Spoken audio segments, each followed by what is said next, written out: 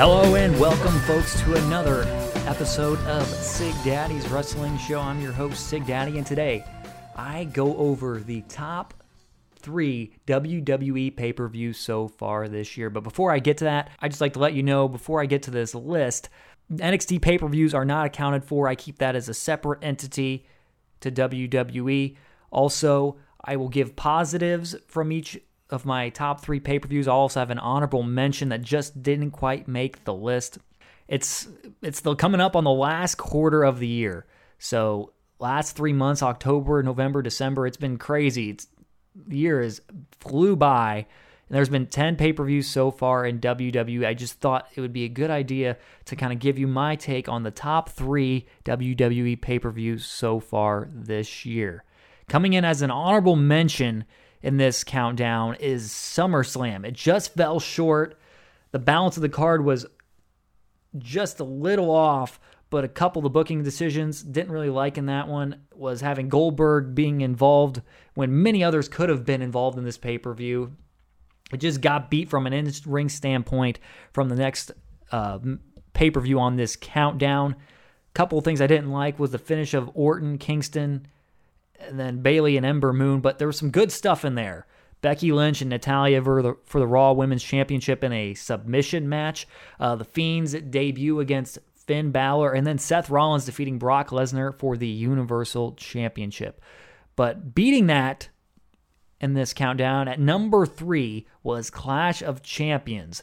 Some positives from that pay-per-view. The last half of the card, it really made it better than SummerSlam. It was the last 4 matches really saved it from being mediocre, and it made it quite better than what it would have been if those 4 matches didn't take place. Really enjoyed the Strowman-Rollins match. Rollins taking 4 stomps to having to beat Strowman. Strowman hit a splash during that match off the top rope. Very impressive.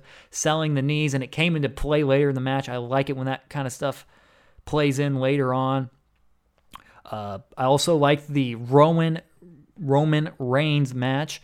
It was a very fun brawl. Just 5 minutes could have been taken off of it, but other than that, it was really enjoyable.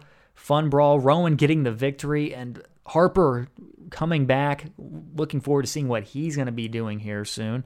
But I thought that was a good win for Rowan and a good match. I thought also really good match on that pay-per-view was Sasha Banks and Becky Lynch for the Raw Women's Championship. We got a no finish with a DQ, but I'm okay with that because it left a lot of meat on the bone, and it's leading to that Hell in a Cell match. It was a fun match with great transitions into the submissions, bank statement, and the disarmor. But looking forward to that one. It was a really good match on that pay-per-view. Also, a good match between Kofi and Randy Orton. Kofi always does great from fighting underneath, and he got the clean victory over Randy Orton. It was a little slow, but I enjoyed it quite a bit. The couple of negatives I had from this show were the Bayley and Charlotte Flair match. It was way too short, and it had a quick flash finish where Bayley throws Charlotte into the exposed bottom turnbuckle. And it just didn't give me enough, and it just wasn't enough time for that match. I know it's going to lead to more in the future. I just wish I could have got more out of that match. And then the Nakamura and Miz match for the Intercontinental Championship, I just never really got into it. And then the negative from the show really was that there wasn't any like super standout match. Like it wasn't like some big epic match on that show. It was a lot of this pay-per-view I felt like was story-based leading into the future, but there was still good matches on this show. It was just nothing super standout like, oh my gosh, good, but it was a solid show nonetheless. But yeah, it was that pay-per-view I think just beat SummerSlam by a little bit. Not by much, just by a little bit. And coming in at number 2 is Extreme Rules.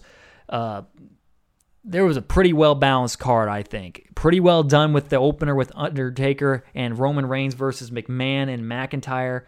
It made up for Undertaker's bad performance in the Super Showdown match with Goldberg. That was kind of a disaster, but he made up for it here, and it was booked quite well in protecting him too.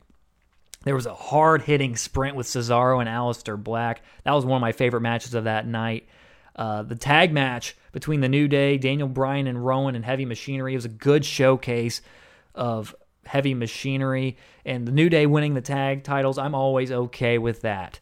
AJ Styles and Ricochet, they had a really good match where AJ Styles won the U.S. title from Ricochet and kind of establishing the OC group, the OC getting involved in that one. And then AJ Styles winning with a second rope Styles clash.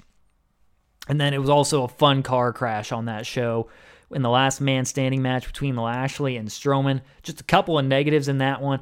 It was Kevin Owens and Dolph Ziggler that went 10 seconds on that show. I really didn't like that. Kofi and Joe for the WWE title. It was way too short. And then Lesnar winning the Universal title after the Rollins and Lynch tag match with Corbin and Evans, which I didn't really enjoy. But other than that, I thought that was a really good show, and it just got beat out by my number one coming up here in a moment. My number one, though, it was the first pay-per-view of this year. It was the Royal Rumble 2019. So I thought this was the best balanced and paced of any of these shows, and it was actually the best balance of the Big Four pay-per-views so far. The fourth big pay-per-view of the year, Survivor Series, hasn't quite taken place yet, but of the three, I think Royal Rumble did the best job of it, and I think it did the best job of any pay-per-view this year, really, so far. Asuka, in that pay-per-view, she retained in a good opener with Becky Lynch. Banks and Rousey had also a really good match with a different finish than usual. Rousey winning with the Piper's Pit instead of her armbar. Also, the Women's Royal Rumble was the better of the two Royal Rumbles we've had so far for the women. I like the appearances by the NXT superstars Rhea Ripley, Kairi Sane, Kacy Catanzaro, and Io Shirai. Also, Candice LeRae. I like that Lynch won the Royal Rumble, and I liked Lynch coming in at the last moment, replacing Lana, the injured Lana. I liked how that played in, and Lynch going in the Royal Rumble and winning it. I like that end of that match. Charlotte was in there. Lynch was still in. Lynch was injured, pretty sure by Nia Jax after she got eliminated, her knee and such. And then if you think Charlotte's going to win the Rumble because Lynch is just going to have too much to overcome, but Lynch actually fights back and somehow wins the Rumble. I really liked that. It was a great closing stretch, and Charlotte was kind of the Iron Woman of the match, lasting 50 minutes.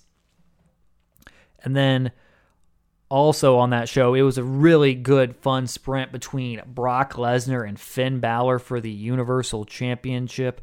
Lesnar, when he wants to sell, he can really sell. He's one of the best sellers in the business when he really wants to. And it was a really good match. People had you believing Finn Balor was going to have a chance to win the Universal title. But Lesnar, I love the catch finish where Lesnar catches him in the Kimura and makes him tap out. We hadn't seen that in quite a while, but I really liked that match. And I really liked Rollins continuing his role he had been on for over the past 12 months by winning the Royal Rumble, and then eventually he'd win the Universal title at WrestleMania. But I just thought this edged out Extreme Rules and match quality, and it was the best balanced show of the year. And one negative I'd take away from that show was the AJ Styles Daniel Bryan match. That's kind of crazy. An AJ Styles Daniel Bryan match is the one negative I have in a pay-per-view. That's kind of weird to say, but it really was. It was the only one that really didn't click in that whole Royal Rumble pay-per-view. But nonetheless, that is my top WWE pay-per-view of the year, Royal Rumble 2019.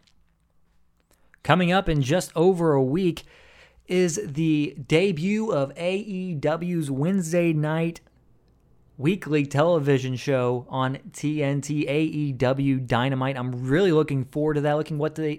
Looking forward to what they do on a weekly basis doing TV. They haven't really done it yet, and this is going to be their first true test starting off on TNT, and they'll be going head-to-head, at least in the first hour, against NXT. I'm really looking forward to that. I will give you my review on that show after the show on October 2nd. And before I end this episode, I'd like to remind you to follow me on the social media platforms, Facebook and Twitter at SigDaddyWrestle.